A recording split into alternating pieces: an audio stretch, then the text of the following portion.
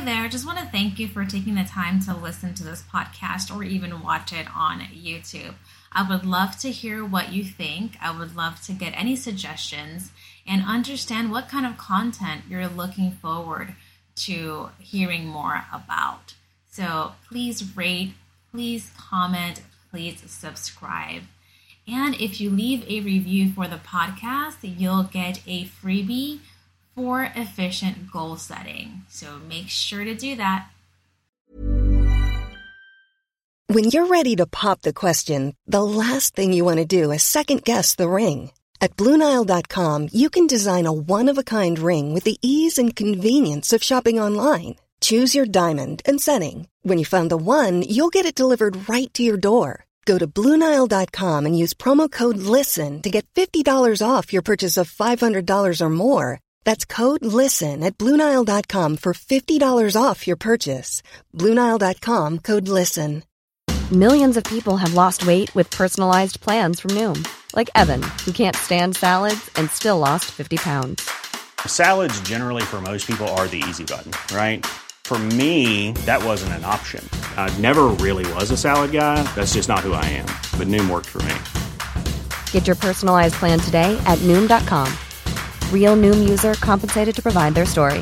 In 4 weeks, the typical Noom user can expect to lose 1 to 2 pounds per week. Individual results may vary. Even on a budget, quality is non-negotiable. That's why Quince is the place to score high-end essentials at 50 to 80% less than similar brands. Get your hands on buttery soft cashmere sweaters from just $60, Italian leather jackets, and so much more. And the best part about Quince, they exclusively partner with factories committed to safe, ethical, and responsible manufacturing. Elevate your style without the elevated price tag with Quince. Go to quince.com/upgrade for free shipping and 365-day returns. Welcome to the podcast, She is Fab, where we discuss all things fab, women empowerment, and life coaching. My name is Evelyn, also known as the Fab Chiefess, and I am a mindset transformation coach. Today, I have the pleasure of speaking to Dr. Melissa McDonald, also known as Dr. Mac. And correct me if I'm wrong, you are the owner of a chiropractic performance clinic. That is correct. Awesome. How are you today, by the way? I'm doing wonderful. How are you doing? I'm doing well. Lucky and blessed for another day that I'm COVID-free. I just got my second dose of the vaccine last week. So hopefully in about a week and a half, I will forever be safe from acquiring the Rona. That's awesome. I actually was stalking you on Instagram, as part of my job to prepare for the podcast. And I saw that you got the vaccine. How did you feel afterwards? Honestly, the first 24 hours, so 6 hours after the vaccine, I started to have just some general reactions, achiness, tiredness, just overall feeling a little crummy. That happened with both doses. It lasted for about 24 hours. And I went back to work the following day just fine. I did, after the second dose, take the following day off because I worked through it the time before. And I was like, you know what? I have the time. I'm the owner. I can take some time off. So I did. And I just spent the day home working on my EMT refresher. But it was easy peasy, way better than when I actually had COVID back in May and was down for a month. So highly recommend. Vaccine, no big deal. COVID, huge deal. One of the lucky ones. I didn't know that you actually had COVID at some point. So very happy that you are here today to speak on that and that you got those vaccines. I have to ask because I'm always curious. I've asked my friends, I've asked, doctors and nurses that I'm familiar with what their experience has been with the vaccine. So even though it's not exactly related, I wanted to know your experience. Oh, yeah, no problem. Yeah, it was honestly really easy.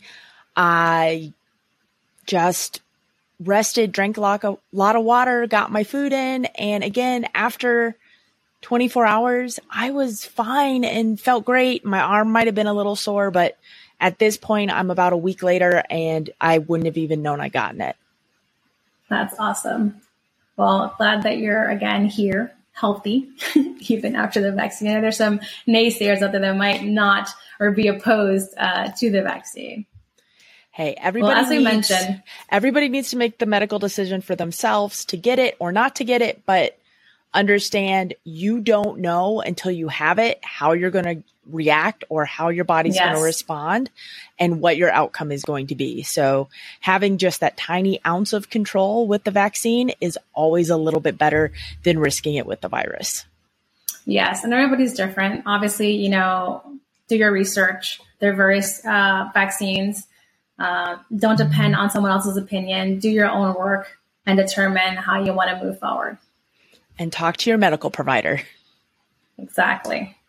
So as we mentioned earlier, we're here with Dr. Mack, who has a chiropractic clinic. And one of the things that we talked about during our initial introductions was physical health. Obviously, as a mindset coach, for me, the mental health portion is important, but so is the physical health.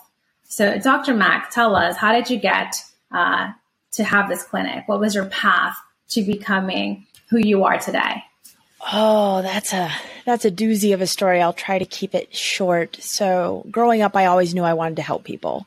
Initially, I thought I wanted to be a surgeon, but that was probably because I grew up watching Grey's Anatomy.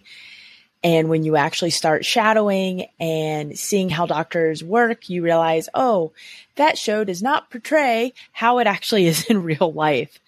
And I didn't necessarily like the time that they spent with their patients.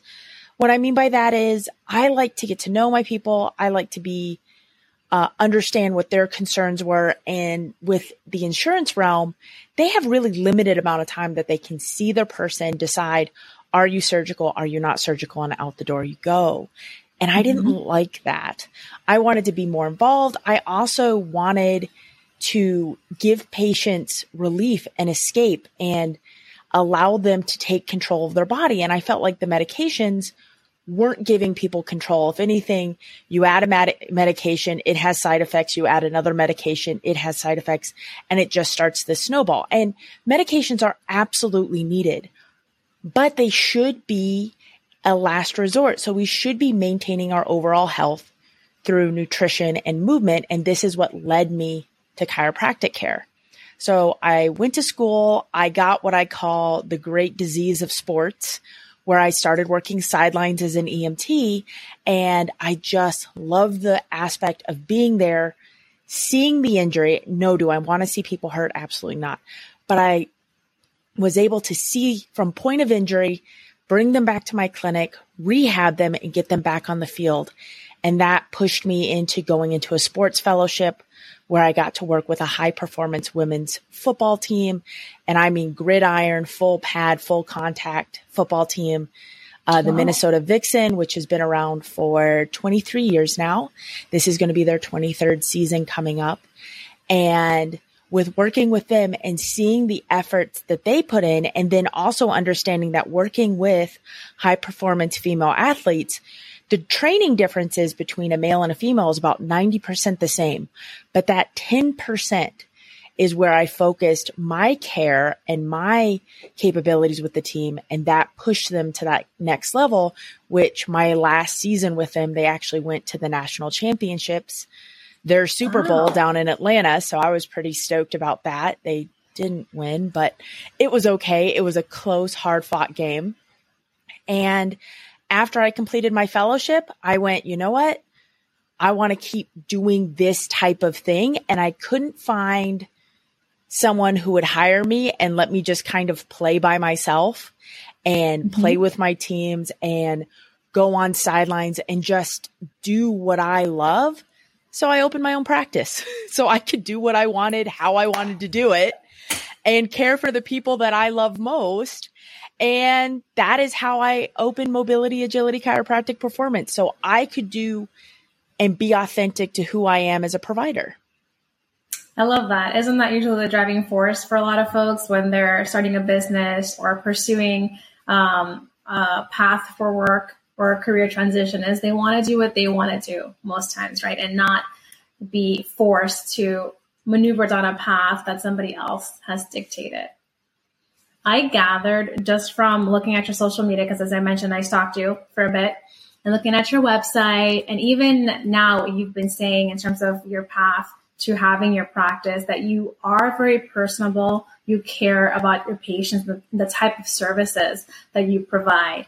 Not to mention that you are an avid sports fan, you and your husband who helps to manage the clinic with you, right? Yep. So my husband helps in the clinic he doesn't really do anything directly in the clinic. He helps with the strength and conditioning. So when I'm working with an athlete and I've rehabbed them to the point that they're about to return with their team, there's that gap from where they're just finished rehab to where they need to be fitness wise to get actually back onto the court, the rink, the field, whatever they need. And that's where he steps in as a strength and conditioning coach to fill that gap. So it's a direct kind of co-management where I go, look, this person's at this point. We need to rebuild this, and this, go. And that's how he works with my players. So he takes my athletes and gets them back to the rehab point. And even if and I will say probably 95% of my clinic is athletes, but then I have normies, for lack of a better word, but I still call them athletes because everybody has something they want to do. Is it going for walks? Is it playing catch with your kids? What is your athletic endeavor that you want? Even if other people wouldn't see it as an athletic endeavor, it's your athletic endeavor. And he also works with those individuals when needed to help continue their fitness realm, because really I'm there for when you do something silly. And by something silly, it's something maybe you have a passion for, like, hey, I want to go hike up this mountain. Great. On your way up the mountain, you fell, you sustained this injury. Cool. Come see me. Let me patch it back together. Then let me send you to my husband to finish getting you ready for the next mountain you want to climb. Mm-hmm. So, see, you actually answered my follow-up question, which is, do you only work with athletes or do you also work with folks who are non-athletes? I do. But I like to see everybody as an athlete because everybody has to do something. Maybe it's standing in the kitchen and cooking all day Thanksgiving dinner without having the low back pain. Maybe that's your sport and that's your event. And whoever does that, it's hard work. That's your sport. I don't care what it is, but you're my athlete when you come see me. I love that. Hear that, guys? You go see her. You are an athlete. We're all athletes. Something else I wanted to touch on, which you also mentioned, is health in relation to taking medication, right? So you advocate working on the physical health so you don't depend or rely on medication. I am so on board with you when it comes to that. I'd rather take care of my health through exercise and through not always eating healthy, but, healthy enough. Balance. It's all about balance. Yes. And I am honestly very guilty of waiting till the very last moment to go see my doctor. I could be super sick and I'm like, I'm going to wait because I always think I can do it myself. My body, my physical health, based on the work that I've put in, should be able to heal me back to normal. So I just want to say that I love the fact that you advocate taking care of your physical health besides, medication, right? That shouldn't be the first or the go-to. It shouldn't, but there are times. Now, let me caveat some stuff here. One, there are definitely some things you can't help. Like if you're a diabetic and you need insulin, do not take your insulin. Like, oh my gosh, right. Don't do that. And same even goes for like you holding out to the bitter end of your illness. That's also not smart. Oh my gosh. I know. If you have a nasty bacterial infection, that sucker can root its home and land you in the hospital. So no, there has to be a balance. And what I'm really talking about are the chronic diseases that as we age, we start just accumulating some medication that could have been prevented if we had taken care of ourselves in the first place. So our high blood pressures, our type 2 diabetes, which are weight in managed. Like when we're looking at those chronic preventable diseases, those are the ones that we need to work and co-manage. And I'm not saying I'm the be all end all because I'm not. This is where we have to work with your primary care provider. We have to work with a nutritionist. We have to work with a personal trainer. We need to build the care team. Just like we say, it takes a village to raise a child. It takes a village to keep a human alive. And this is where you have to have the team that is on the same page, wanting the same thing for you, which you as a patient also has to be engaged with that and understand it's not a quick fix. It's not a short-term thing. It's a lifetime goal. It's a lifetime event that you're going through. We get one body, we get one brain, we have one opportunity, and we need to take everything we do each day to better ourselves and make sure we have the people around us to support us. See, I love that. And you know, all of that is common sense as well, but we also make decisions that are counterintuitive, right? We're just human. So as she mentioned, you know, you want to take care of yourself. You want to make sure that you're communicating with your primary caregiver. You want to make sure that if you're seeking any other sort of help, like a chiropractic service, you have that full 360 support to get you to where you need to be. And don't lead by my example, guys. I'm not advising for you to not see your doctor till the bitter end, okay? That was a hard lesson learned for me. I will never do it again. Listen to Dr. Mac. Don't listen to me. I admit we all have those moments where like, no, I got this.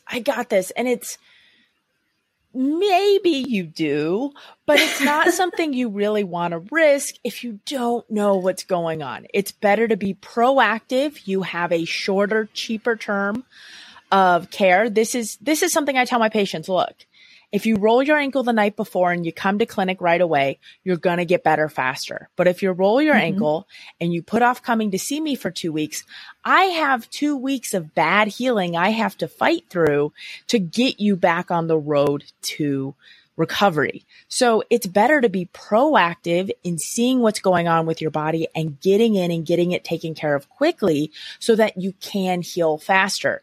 But long-term health is an everyday 24/7 thing that we have to do. And no, does this mean that I eat healthy every day and I'm perfect on my activity level? No, we all have those times that we struggle. We all have those times where we like get up in the morning and we're like, today is not my day. But the key is that you're still up, you've gotten dressed and you've done something. You're already on a better path than where you are at. And it's each day is your own personal fight, your own personal victory towards moving to the next one. Some days are going to go better than others. Some days are not going to be so great. And that's okay. That is so true. There are days where I still struggle. So to personalize this a little bit more, I was a high school athlete. I played basketball. I played volleyball. I did not have to worry about my weight or what I ate because of the amount of activity that I would get. Fast forward, I go to college. I'm not really doing sports anymore. I gain an excessive amount of weight where I become overweight. However, I didn't allow my weight to prevent me from still being active. So what's that term that they have out there now? Fat fit. I was fat fit. And it wasn't until I had a wake up moment where I was trying to go on a roller coaster where the safety mechanism buckles over your thighs and it would not clear my thighs. And so I had to get off. It was very embarrassing, but that prompted me to then, okay, set the habits, work with the trainer to alter the mindset that was preventing me from being healthy. And I had a similar experience. I was a high school athlete. I ate everything and anything I wanted, and I was as thin as a rail. And that's not the case anymore. But I've also changed what my goals are for what I want my body to do. And that's something I think people really struggle with is because you go on Instagram, you go on TikTok, and you see these influencers and they have the appearance of the perfect body, the perfect light, the perfect everything. The thing is you're watching maybe a 30-second, 1-minute video. That's not realistic. That's 1 minute out of a 24-hour day. That is not how they're doing everything at that given time. Hey, they may have not eaten for 24 hours before that photo shoot. The minute the photo shoot's done, they are scarfing down every food possible. And it is so unhealthy what they're doing. But that's the beauty of Instagram. You don't have to know the truth. For me, I am what my husband calls is a sturdy gal, but I move a lot of weights in the weight room and I'm healthy for what I'm trying to do with my body. I'm working towards the 1,000-pound club. And the 1,000-pound club is where you add your bench, your deadlift, and your squat to equal 1,000 pounds. So that's a lot of weight that I want to move, and that's going to require me to have some mass to actually get that weight moving. Mm-hmm. That's interesting that you say that, because one of the things I noticed in my whole fitness journey was that your body or your shape or size does not dictate your strength or your level of fitness. I've seen folks running, half marathons, full marathons who are heavier than me, and obviously without the training, I couldn't do that. So social media, is a double-edged sword, right? You see everyone's highlight reels, people put their best foot forward. But what I am liking that I'm seeing is that there are influencers out there who are showing, okay, this is the posed Instagram photo of my body, and this is the normal way my body normally looks, which is awesome. So that I love. Yeah, we're starting to peek behind the curtain and actually see the realities of what people look like. And I think that has been very good and healthy for individuals to see that it's not always the truth what's going on Instagram. Right. Not to mention the fact that there are a lot of folks out there who do have procedures to enhance, their body. So I always tell folks you shouldn't really compare your shape to somebody else's, right? You have what you have. You can work towards adjusting some of that, gaining strength, maybe toning up here or there, but really focusing on what you see on social media isn't the healthiest, not for yourself physically, not for you mentally. No, when I'm working with someone who is trying to get healthier, I take away the scale.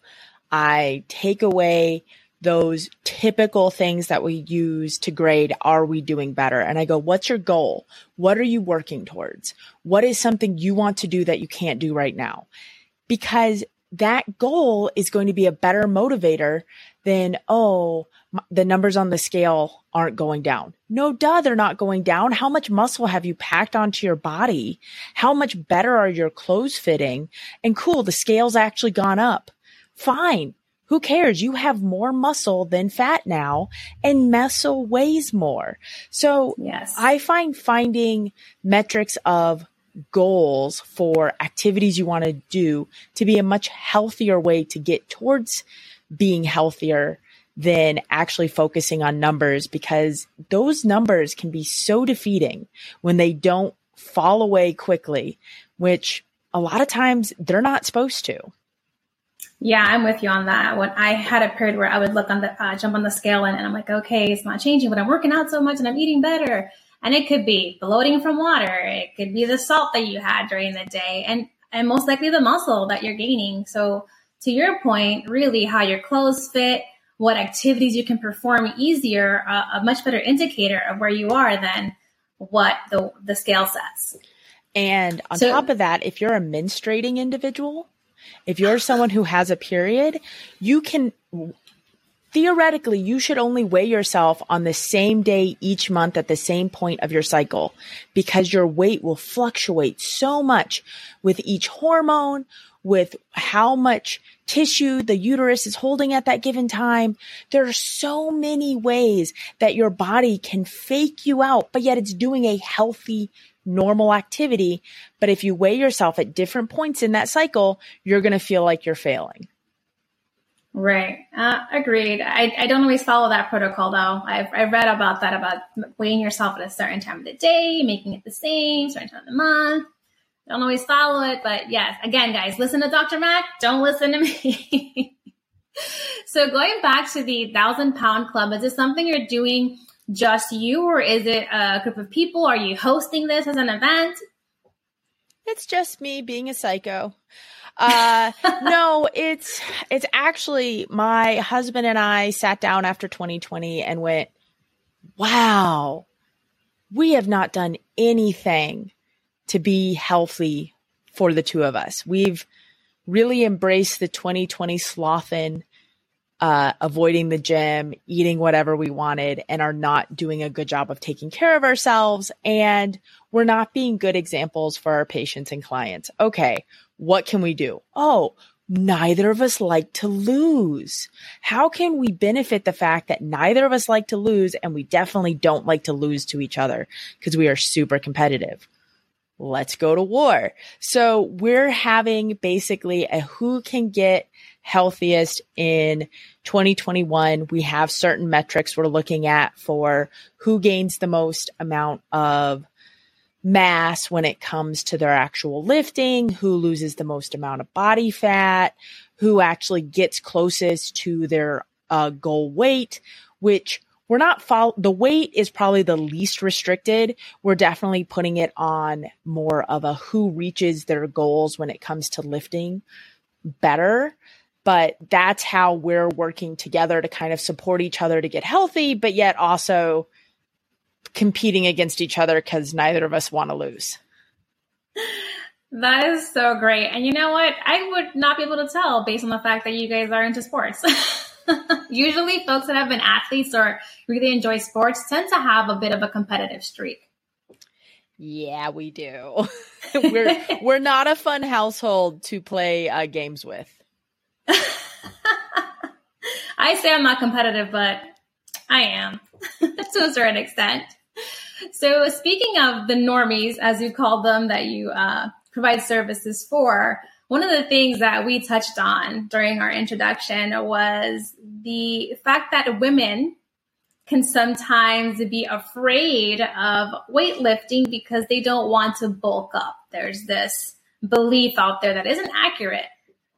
Can you expand on that with your normies? Do you get that still from your female clients? Oh, absolutely. When I'm working with someone that hasn't been in a weight room or has a misconception, because a lot of us growing up, so in our 30s and our 40s individuals grew up, we didn't have easy access to the weight room that kiddos are having access to now.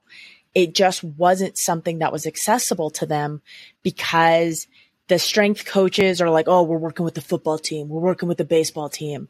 Go away volleyball. Go away girls basketball. You're not needed in this space.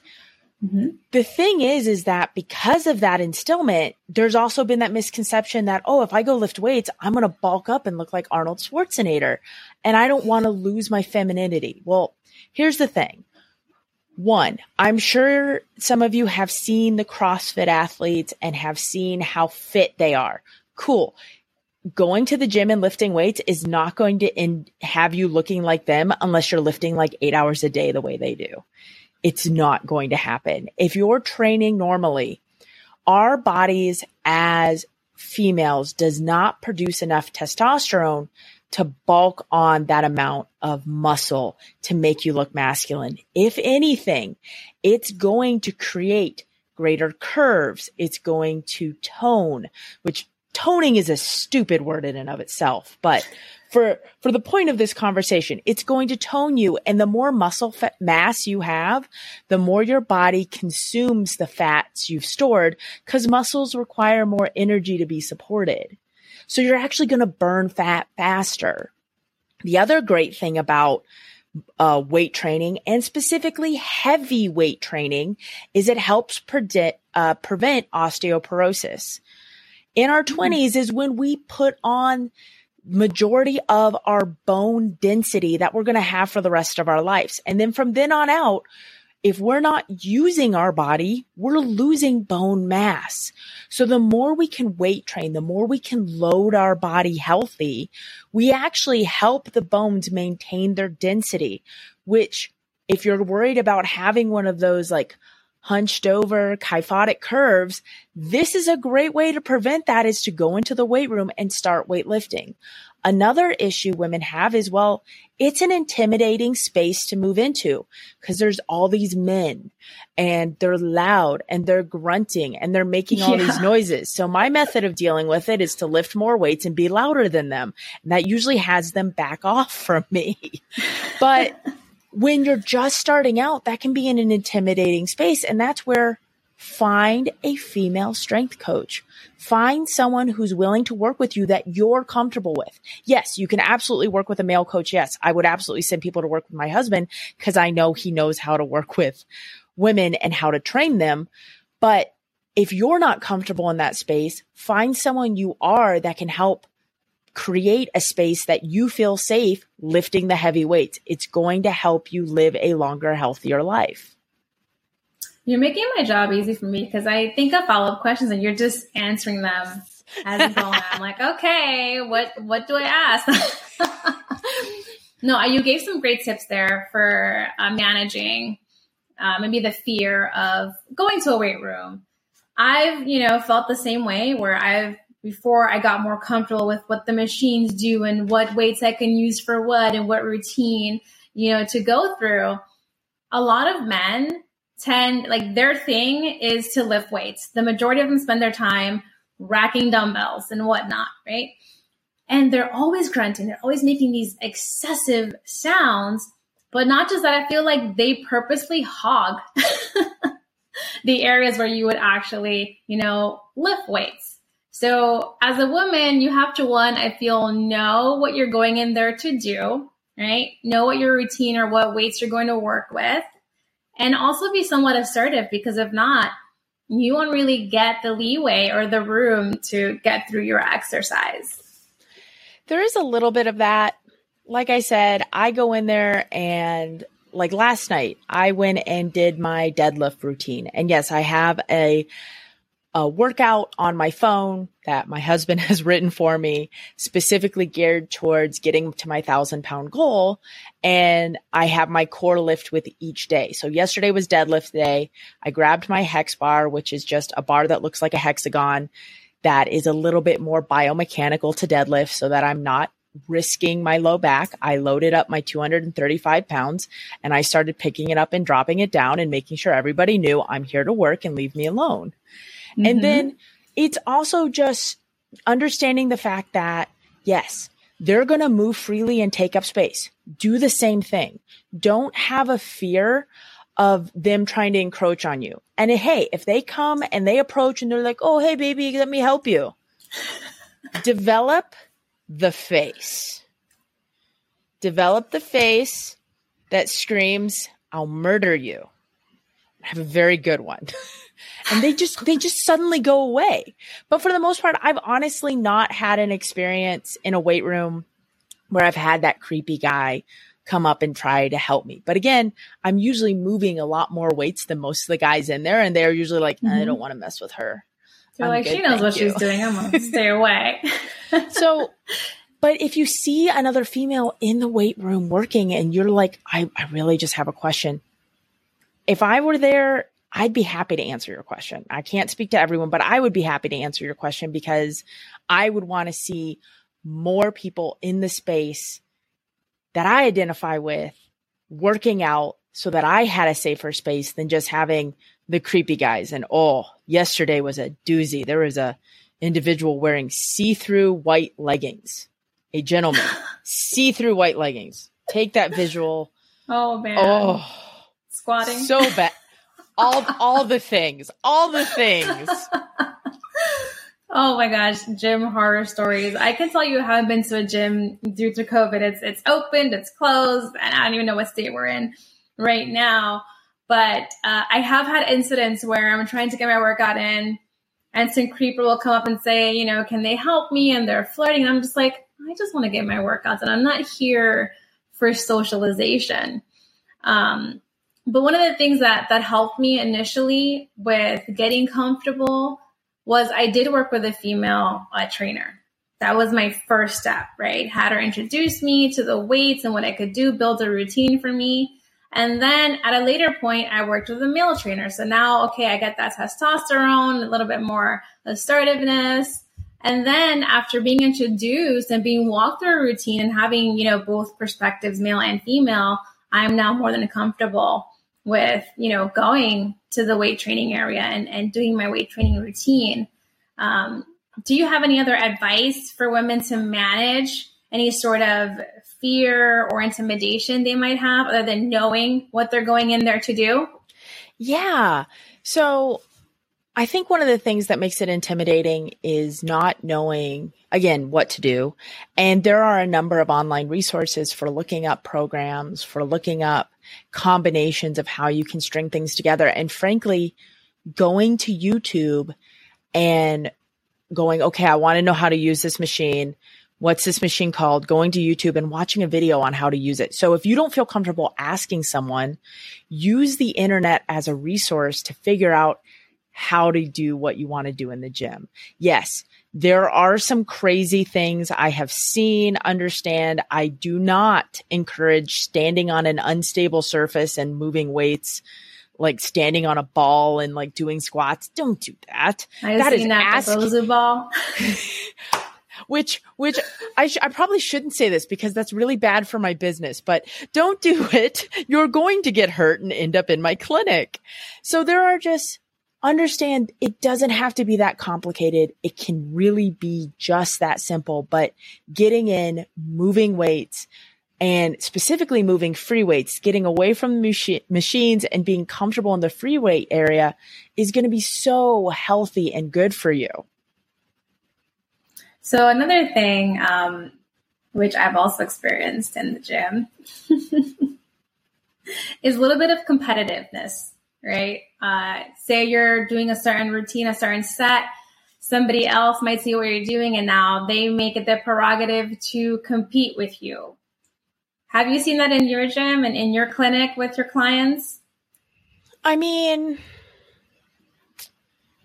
yes and no. Not hugely. Like my patients sometimes, especially if they're from the same team, will set up competing lifting with each other just to help keep each other motivated. And if I'm lifting at my university gym where I know more people there, sometimes we'll do some competitive stuff just for fun, but never like where I'm in a gym where I'm not knowing anybody. Are we starting to be competitive per se? I mean, sometimes I'll be like looking and be like, oh, look at all these guys squatting 135 pounds. I think it's time for me to squat 225 and show them what real weight is.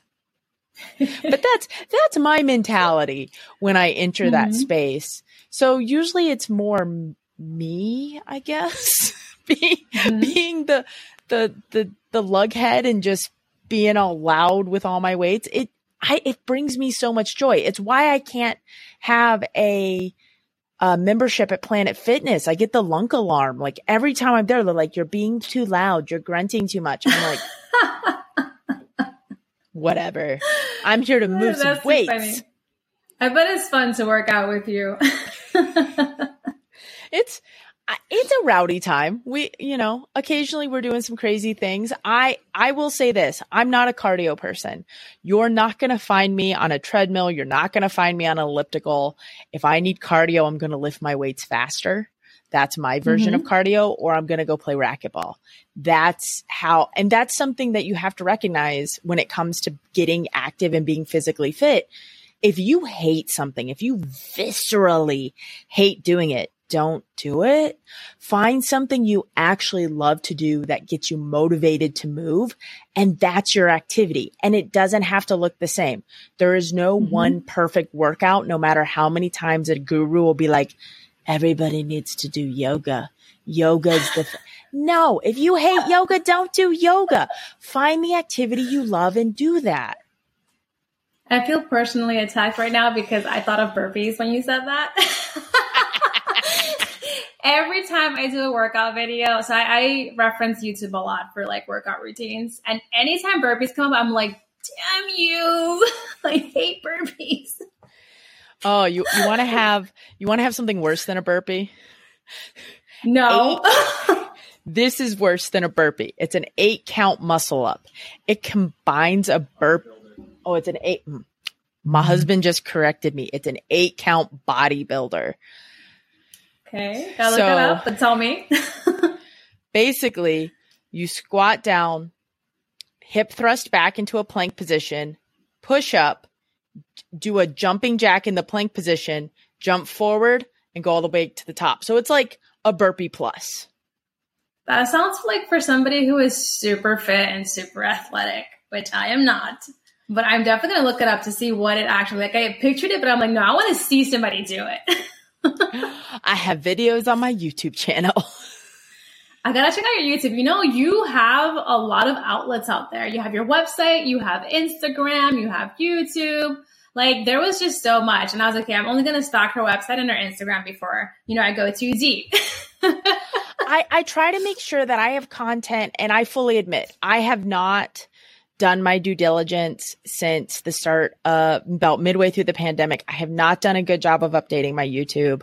I have not done a good job of updating my TikTok. I have predominantly been focusing on my Instagram and Facebook, but it's on my to-do list because I'm going to admit it. With the pandemic, how long it's been going on, I have not been motivated. I have not been in a creative mindset, and I just haven't had the willpower to push past that self block other than to do podcasts. That's the one thing that I'm like, I can do this. This is easy enough on my psyche and creativity for me to do and participate in, but to actually be creative, to, create the content of videos, to make them interesting, to keep them entertaining, to make them useful. I just haven't been there. And it's hard to admit, to be like, yeah, I haven't been in a healthy headspace to be able to do this because of the pandemic. But I'm going to say it, and I'm going to say it publicly so that other people can be like, you know what, I felt the same way and it's okay. No, you know what? There's nothing wrong with that. And the pandemic has given reason to do so many things and not do so many things, right? People have explored new interests and hobbies, new professions even, and others have taken a step back just so they can maintain their mental sanity. I have to say kudos to you though, because I was like, whoa, she is doing a lot. That is amazing. How do you do all that and manage a business? A lot of it is scheduling, and for my podcast particularly, how I keep up with it is I just batch record. I sat down when I was down with COVID and recovering and just figuring things out, and had downtime and recorded an entire year's worth of content. And that I just have to send to my editor to edit so that it's done. I don't have to worry about I'm pretty much recorded through halfway through June, and I should have completed through June in the next week or two. 'Cause that's how I knew I needed to manage this, so that it looked like I had my act together when I'm still working on getting it back to the level I want it to be. I mean, I used to have a consistent blog that came out like twice a month, and now it's kind of ish every month. And I'm working on bringing that content back, making sure I'm cycling back to it and bringing more content that is usable so that you can watch and then take something home and help yourself with it. And I mean, I'm in the planning phases. I have my notebooks. I've put some content down. I just haven't physically sat down and done it because I haven't been creative. Well, in my opinion, and again, this is only outside looking in, and the little that I know about you, it's a lot, and you're managing it exceptionally well, because I looked at your page, your link tree, and I was like, whoa, overwhelmed. But that's good, right? Because that means that you have so many channels where you can share your value and share your services. That's what I'm trying. My motto of my clinic is get people better faster, keep them better longer, because no one has time to be sidelined. I don't want to see people sitting on the sideline, no matter what their sideline is, because we don't have time. You don't have time to not be able to sit at your desk and work. You don't have time to not be at your kid's soccer game. You need to be able to do what you need to do day in and day out. And that's the entire mission of my clinic. I recognize the fact that my tiny clinic in the Twin Cities of Minnesota is not going to be able to care and help for everyone, which is why I started a podcast. It's a podcast that has global reach. It's a healthcare that will whiplash you back into health as we jump through different topics. I wanted to have that outreach to get people advice, care, whatever they needed on any topic, from menopause and emotional eating and finances to male mental health, whatever topic that is brought to me by a listener, I find an expert to present to them so that they have the resources. And this way, I'm helping what little I can to get people better faster. I love that. So again, Dr. Mack has her own clinic, right? All these services she provides, but she also has these various media outreach where she can share information and help others in that way. So one of the things I like to do with my guests is always ask about imposter syndrome in some way. And being that you are in a field where there could be a little bit of male dominance, especially, in the weight room, have you ever had a client of yours or even a stranger challenge your authority and your knowledge on your chiropractic services? Ooh, yes, but it was in a very specific setting at an event. So I have my practice, and it was also when I was still in a sports fellowship. So I hadn't completed my sports training. I hadn't completed my sports certifications, and I was, where was I? No, it was actually in a clinical setting. I was working with a kiddo that had sustained a head injury, and I was trying to explain to the parent why the kid couldn't compete, why the kid couldn't do the activity that they needed to do. And I mean, they challenged me hard and were like, well, we don't care what you're saying. We're going to have our kid play. And I was like, what? Okay, sure. And it became a bit of a mess, but ultimately the athletic director supported me and the Minnesota state law supported me. And there is a minimum amount of time that a student has to be held out when a suspected head injury occurs. And that was probably the least traumatizing one for someone kind of standing up to me. I mean, I don't think anybody in any form of level of profession can't not have imposter syndrome. And this is something that I've been working through because it's hard being a female sports provider to stand up and just be like, no, you're going to listen to me and not come across as bossy, demanding, or whiny and nagging. Those are all terms that, depending upon how I present the information that I'm providing, can be applied to me. And that's really hard to deal with when you're like, oh my God, how do I say this? Where a male provider could just walk in, say, this is how it is, and no one questions it. And it is something that I'm working through. And someone's like, why don't you just own the word bossy? Who cares? Who cares if people see it badly? Just own the word, you're bossy. That's fine. And I was like, oh God, okay, I guess I'm bossy. But it's true, the fact that I need to be able to stand on my 2 feet. I have done the education, and I think this is the hardest part about imposter syndrome. I can stare and I can look at the certifications. I can look at the training I've done, and I can still convince myself that I haven't done enough to be an authority in an area.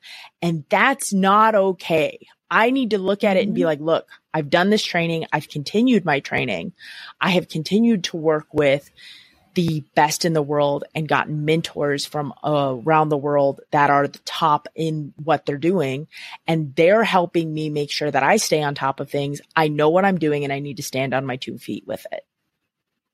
Thank you for being so candid about that. It's, obviously men have imposter syndrome as well, but my focus is more on the female perspective. And I find that women who are highly educated, who have years of experience in their field, certifications, courses, what have you, still experience imposter syndrome. And that's not to say there's any way to fully eliminate that. You can diminish it. We're all human. We're going to encounter it at one point or another. It's how you manage through it. Yep. Which I think you're doing very well. You've come off so confident and so authoritative and knowledgeable that sometimes when somebody tells you, yeah, I suffer from imposter syndrome, it's like, are you sure? Oh, this is something that I've been working on for many, many months. I actually did an episode on my podcast about imposter syndrome, where I went into a deep dive of where my imposters are and how they've affected me, and how I have, in some aspects of some other male providers, have been put down and taken what they've said to heart. And then I recognize, wait, why am I listening to this person? They're just belittling me because they're threatened by me because I've done the work that they haven't taken the time to do. And I need to be able to stand on my 2 feet and be a point of authority and be something that can be looked up to, because how I present myself on social media, my content, my business influences. So I also teach at a university that has young chiropractors, and how I present myself is how my students see me.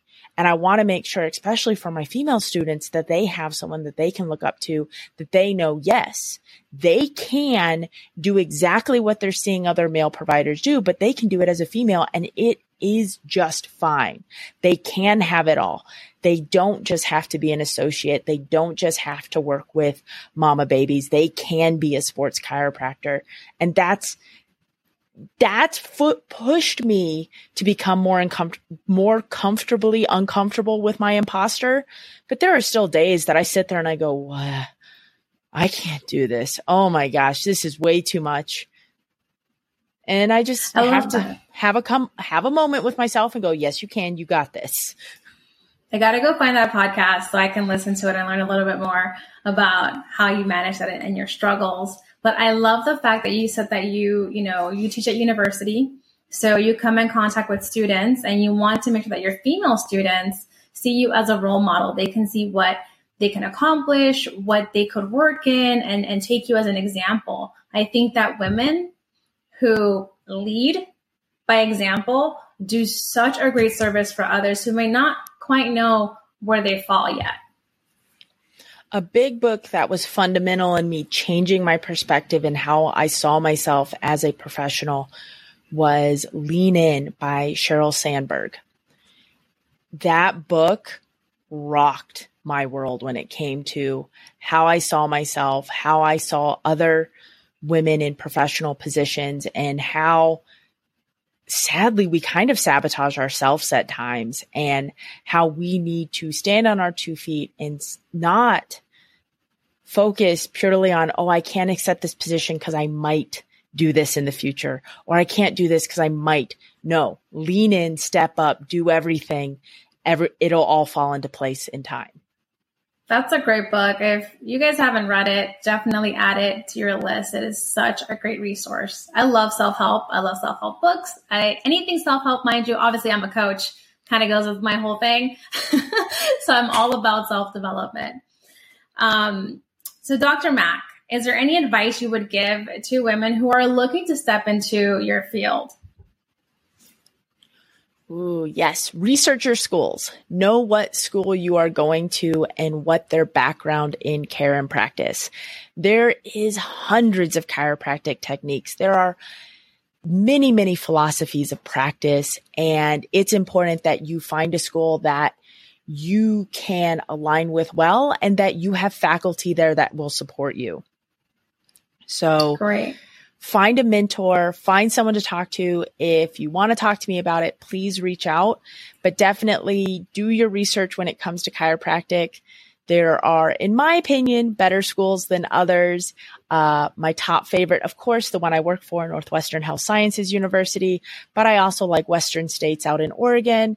And there's a brand new one in Florida. It starts with a K, and Kaiser University in Florida. Definitely those 3 schools. You got Florida, Minnesota, Oregon. So you have a nice spread across the entire United States, are kind of my top 3 right now, because they practice and they teach how I want future chiropractors to function. Makes sense. That's great. You want to go with something that you have experience with, so that advice makes complete sense. Now, is there anything that I haven't asked you that you might want to share with the audience? Oh, I don't think so. Oh my gosh, we've been all over the place in topics, and it's been wonderful. I know. I think the one thing I want to share is this. There are 3 keys to healthy living: move, sleep, drink water. Yeah, simple. I love it. What's that term? Keep it simple, stupid? My entire life functions off the KISS principle. Same. I try to keep it as simple as possible. Also because I'm a little bit lazy sometimes. Efficient. We change our language. We are efficient. This is true, guys. Don't listen to me. Listen to Dr. Mac again. So Dr. Mac, how can folks connect with you? We talked about your website. We talked about Instagram and Facebook. What other? YouTube, obviously, which you'll update at some point. Yep. YouTube, which will be updating probably in March. So my YouTube channel is Mobility Agility Chiropractic Performance, which is the name of my business. And my podcast is the Mac Performance Podcast. And it's found on all your usual listening locales. We just released our 33rd episode today. And it was all about having an injury and having to change your career and how to fix it. So every week's a little different. Every week's, I think the following week is something about postpartum care. So, I mean, it's all over the place. But not a problem with that, right? You're just sharing value information, whether it's coming from you or the guests that you host on the pod. Mm-hmm. It's all about finding. There's going to be at least one episode that you can find value in, maybe not all of them, or you might see something that you want to share with a friend. And that's what I want that podcast to be, is a resource reservoir. As it should be, right? We're all out here trying to impart knowledge, wisdom, provide some sort of resource. So that's great to hear. So guys, as we talked about earlier, she has a lot of outlets out there where you can connect with her, and we're going to include all that information in the podcast details. Definitely go check her out. Look at her website, YouTube, Instagram, Facebook, podcast, you name it. Dr. Mac, it was so fun having you on here. I learned a little bit myself, and I'm going to go stalk you a bit more after this. Oh, well, thank you for having me. This was wonderful.